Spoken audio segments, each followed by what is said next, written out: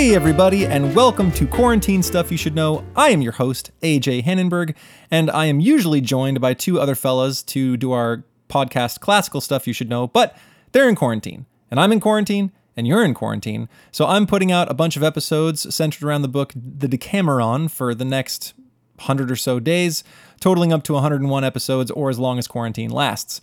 And I'm doing that mostly just because it's fun, and also because the Decameron is about a bunch of people who are also in quarantine telling stories to keep themselves occupied, and it seemed specially apt for the occasion. So I'll be telling you stories. I told a story last time from a guy named Panfilo, and this next one is coming from a girl named Neophile.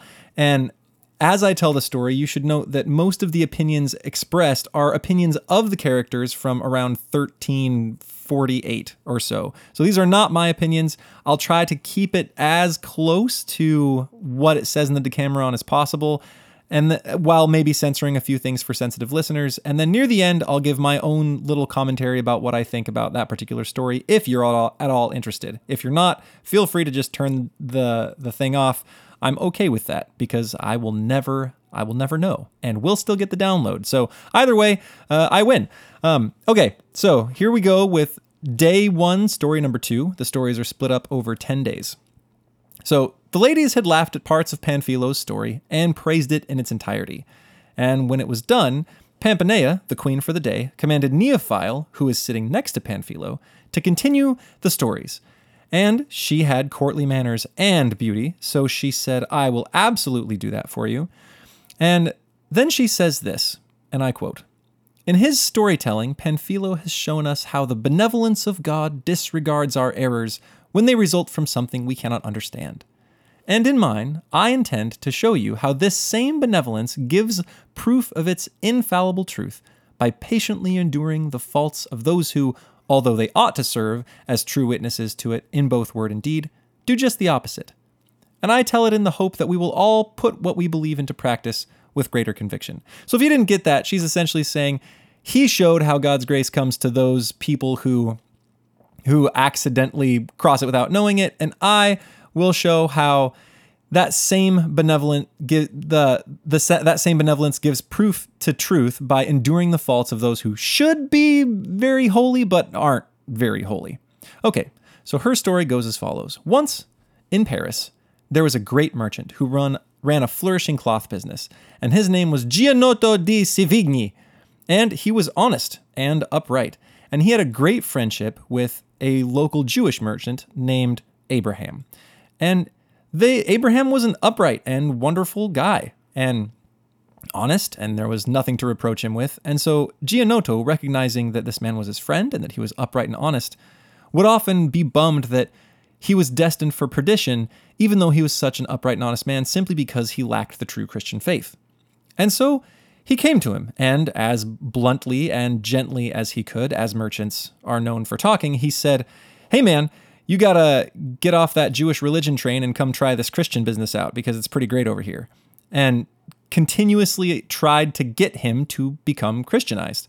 And Abraham responded, "Yes, I hear you, but I don't think any faith is good or holy except the Jewish one.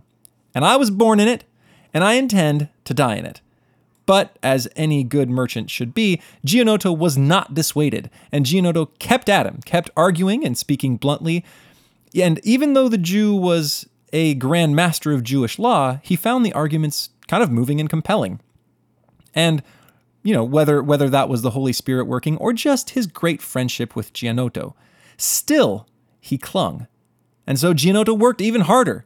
The more that Abraham clung, the more he entreated, until finally Abraham, exasperated and overcome, said, "Okay, I see what you're saying, and I am willing to make the switch if my one condition is met. And my one condition is that I go to Rome and observe the vicar of God and likewise his cardinals and priests and their manner of living. And if I find there that your faith is better than mine, I'll do what I promised and become a Christian." Now, poor Giannotto thought, "Oh, well, I've lost everything. That's a horrible thing, because if he goes, I'm sunk. He'll see the filthy lives of all the clergy and how terrible they are at being just generally good people. And not only will he not convert, but if he had converted, he would have gone back to the Jewish faith. And so he tries to get Abraham not to go. He says, hey man, wouldn't you rather stay here? There are guys that can baptize you and teach you anything you want to know and answer all your questions. And there's plenty of learned men here. And plus, you are a wealthy man. If you travel on those roads, you know that traveling is dangerous for wealthy men. You can get jumped and lose everything. And Abraham was insistent. He said, if you want me to be a Christian, I must go. Well, Giannotto was like, well, there's nothing I can lose from this, right? He's a Jewish man now, and if he goes and he doesn't like the Cardinals, well, he'll be a Jewish man anyway, so go then, and good luck, right? There's nothing to be lost in letting him go. So Abraham goes. He travels to Rome, and he finds some Jewish friends there with whom he can stay, and he starts to observe, and he observes the Pope, and he observes the cardinals, and he observes the priests. And what he finds is that the clergymen are completely unrestrained by any sense of shame or remorse. They commit lust in both the normal and sodomitical kind, and so prostitutes and boys acquire great favors from them and have great influence over the priests.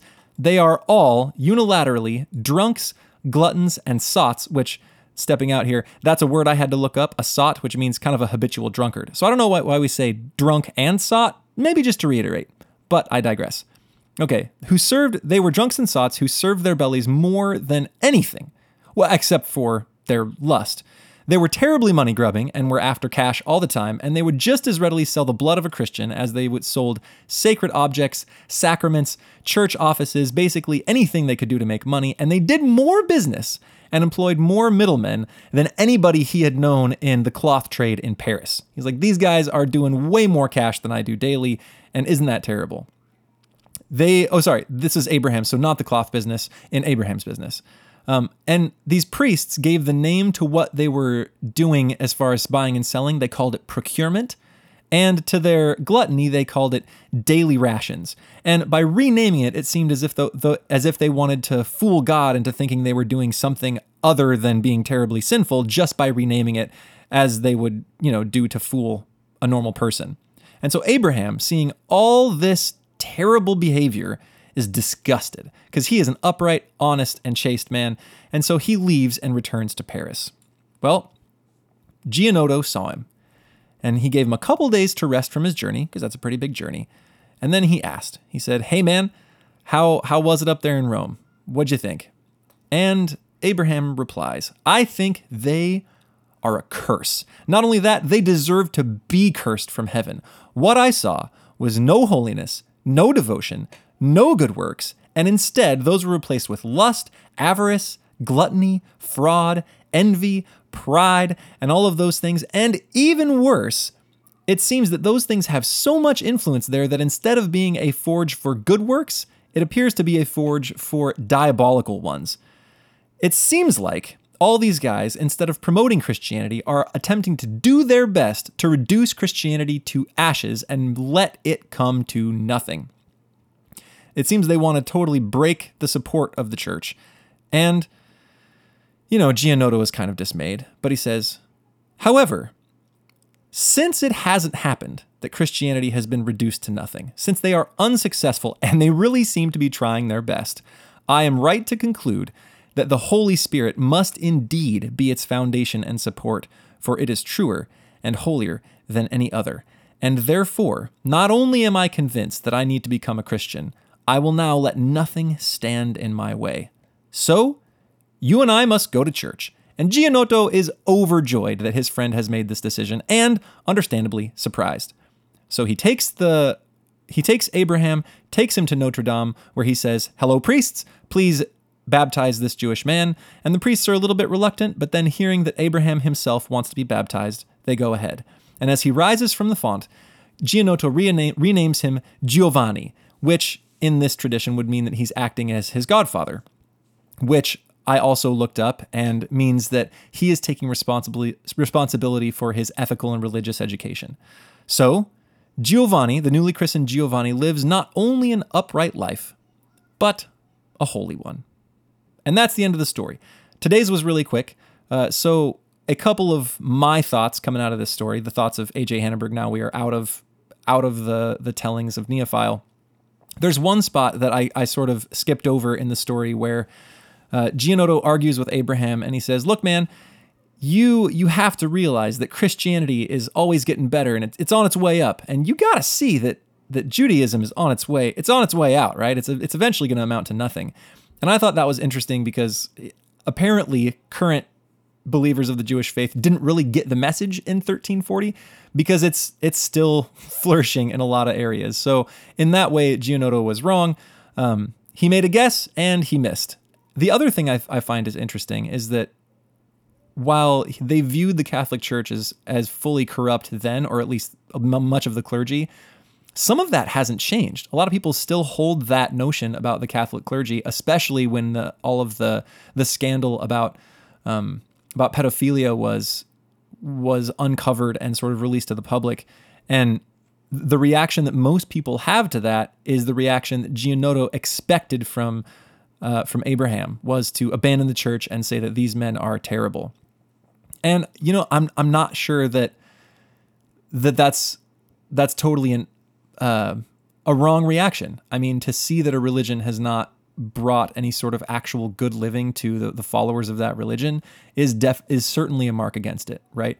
And as a Christian and having spoken to many Christians about this, the common retort is that you have to look at Christ himself and not necessarily Christ's followers. But I do see the logic. I see the logic of saying these people aren't good people at all. Why should I follow a religion that seems to make villains, right?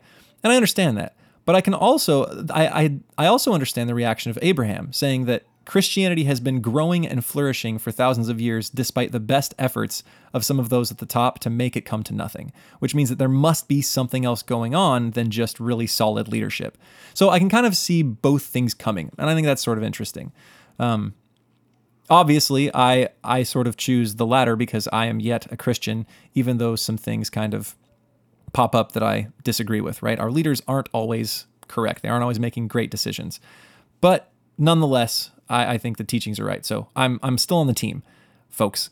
Okay, that's it for today's story. This is going out probably around 5:45. I'm recording this at about 5:30 Texas time. So hopefully I'll get this out soon. I'm going to try to get tomorrow's episode out a little bit earlier, but no promises because I'm in charge of this and you can't stop me. Okay, all right. See you later, folks. Bye.